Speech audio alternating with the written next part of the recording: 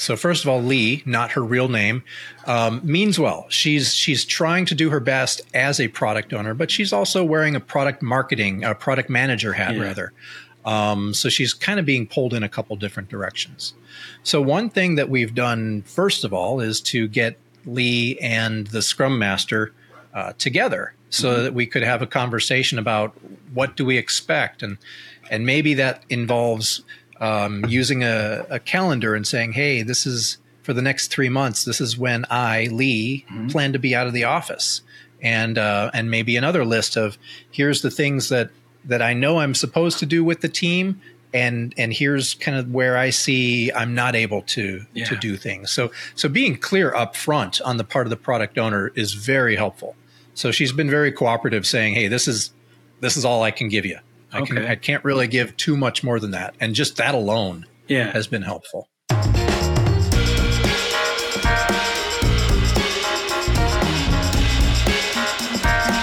Hey, this is Dave Pryor. Welcome to Leading Agile Sound Notes. Vic Bonacci's here. Vic, say hi to everyone. Hi, everyone. We are here to try to help with problems that people have with Scrum or Agile or anything related to that stuff. So if you've got something, send it to us. We'll give you our contact information at the end.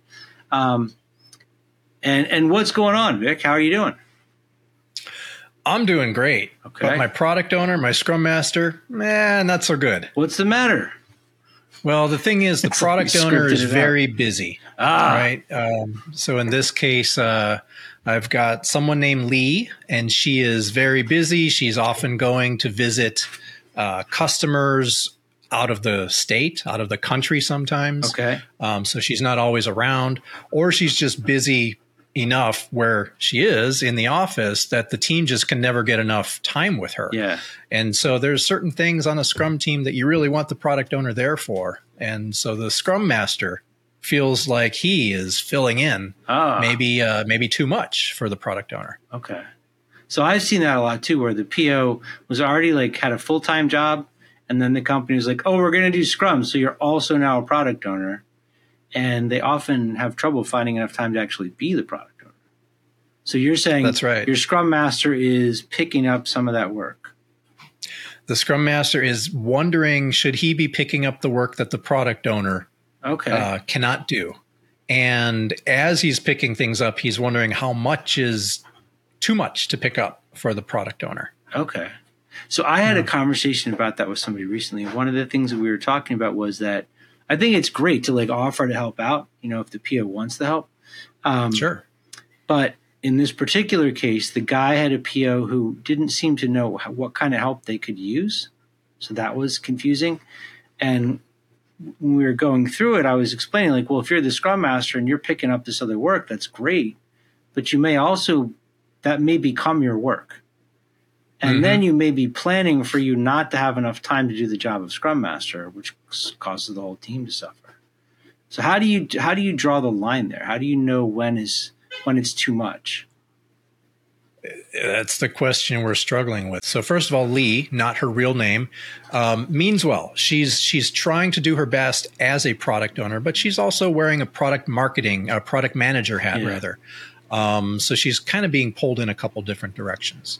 So one thing that we've done, first of all, is to get Lee and the Scrum Master together so that we could have a conversation about what do we expect. And maybe that involves using a calendar and saying, hey, this is for the next 3 months. This is when I, Lee, plan to be out of the office. And maybe another list of here's the things that I know I'm supposed to do with the team. And here's kind of where I see I'm not able to do things. So being clear up front on the part of the product owner is very helpful. So she's been very cooperative, saying, hey, this is all I can give you.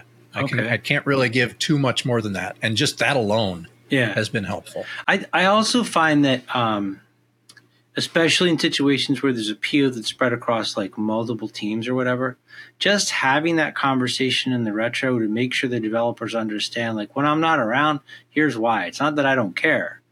I do care, but the company organizationally has saddled me with this other stuff that I also am responsible for. So I won't always be here when you need me. So how can we manage that? Can we get a BA that can help me out? Can somebody on the team pick up some of this work? And it may not be what you want, may not be ideal from a, whatever agile practice you're following perspective, but you have to deal with your reality. Like if you got that, sure. got that. And I think that's a great solution is, do we have someone on the team who can step in and fill in that role? But let's say that the team is just booked. We don't have the BA. We don't have that level of assistance for our product owner. So what do we do? And going back to what you said about Scrum Masters, yeah, my Scrum Master is great. He says, yes, I am willing to help out. However, I will only do it on a short-term basis. And I'm thinking, yeah, you're music to my ears. You see it as a risk. You see it as an impediment. We know that we're going to track how to remove it, maybe get a BA on the team, maybe find some other offloading so that Lee isn't as busy or pulled in so many directions. Okay. So Lee isn't just giving a blanket to say, hey, I'll take it from here on out, but rather Lee is setting up, Mark is my Scrum Master here. Mark is setting up, not his real name. Mark is setting up boundaries around what he's signing up for. Yeah. So, all right, I want to kind of bring up another aspect of this as well. You said it should only be temporary. Let's say you work in an organization that is not going to change this, right? The product owner is split across two teams or already overburdened with other work. Your Scrum Master is having to fill it in, but can only do it on a part-time basis. There are a lot of companies I know where the team still feels like, even though it's not got a fully dedicated Scrum Master and a fully dedicated PO and a fully dedicated team, they are still supposed to deliver as if they had all that and all the work they were given was completely well-formed. And for me, I believe that there's a point at which you have to let the wheel on the cart break. Ah, okay. So rather, the choices are the team can overburden itself, work all night and weekend, add to the technical debt, get burned out, or you can work at a responsible pace, deliver high quality work. You'll probably deliver less. And the organization has made a choice for staffing for whatever valid business reasons. But for me, I don't want to sacrifice the quality. Right. So if you have the scenario A where the team is like burning the candle at both ends, it's going to seem fine on the outside of the team. Right. Management is going to think, wow, look, they're producing. We don't need to address the problem at all. Just keep getting them to run like this all the time. Until it becomes a problem. Right. Versus if you have the team work at a sustainable pace, and then the powers that be outside of the team are saying, hey, why is the team so slow? Now they're open to these this suggestion, this challenge put forth, right? I think it's important that people on teams, and this has become like a big deal for me more recently. If you're on a team, whatever role you're in, your highest responsibility to the company is when you're asked to do stuff that can't be done, you have to tell them no. Because if you don't, they plan business things around it, and you're putting everyone at risk because you feel like all they want to hear is yes. If you are truly a good steward of the company, you have to say no. Because don't we call that hero mode, where people just think, oh, I'll just be the hero? I'm not sure what it might be called. Hero mode. But I think people feel like the organization wants to hear yes, and they do. But I think the more noble, the more responsible, the more honest thing is like, if you tell me to eat 75 eggs in 10 minutes, I can't do that. I'm going to tell you I can't do that. I'm not going to say yes and then make myself sick, because that's going to work out badly for both of us. I think people forget that their job is to push back. I interviewed a guy the other day who his team treats the plans they get from the PMO like it's their job to QA them. So that was a really interesting way of looking at it. You're given work or a plan from above, and your job is to find the holes. Not your job is just to say yes. So something to consider as well. Yeah, that's interesting. I like that. Cool.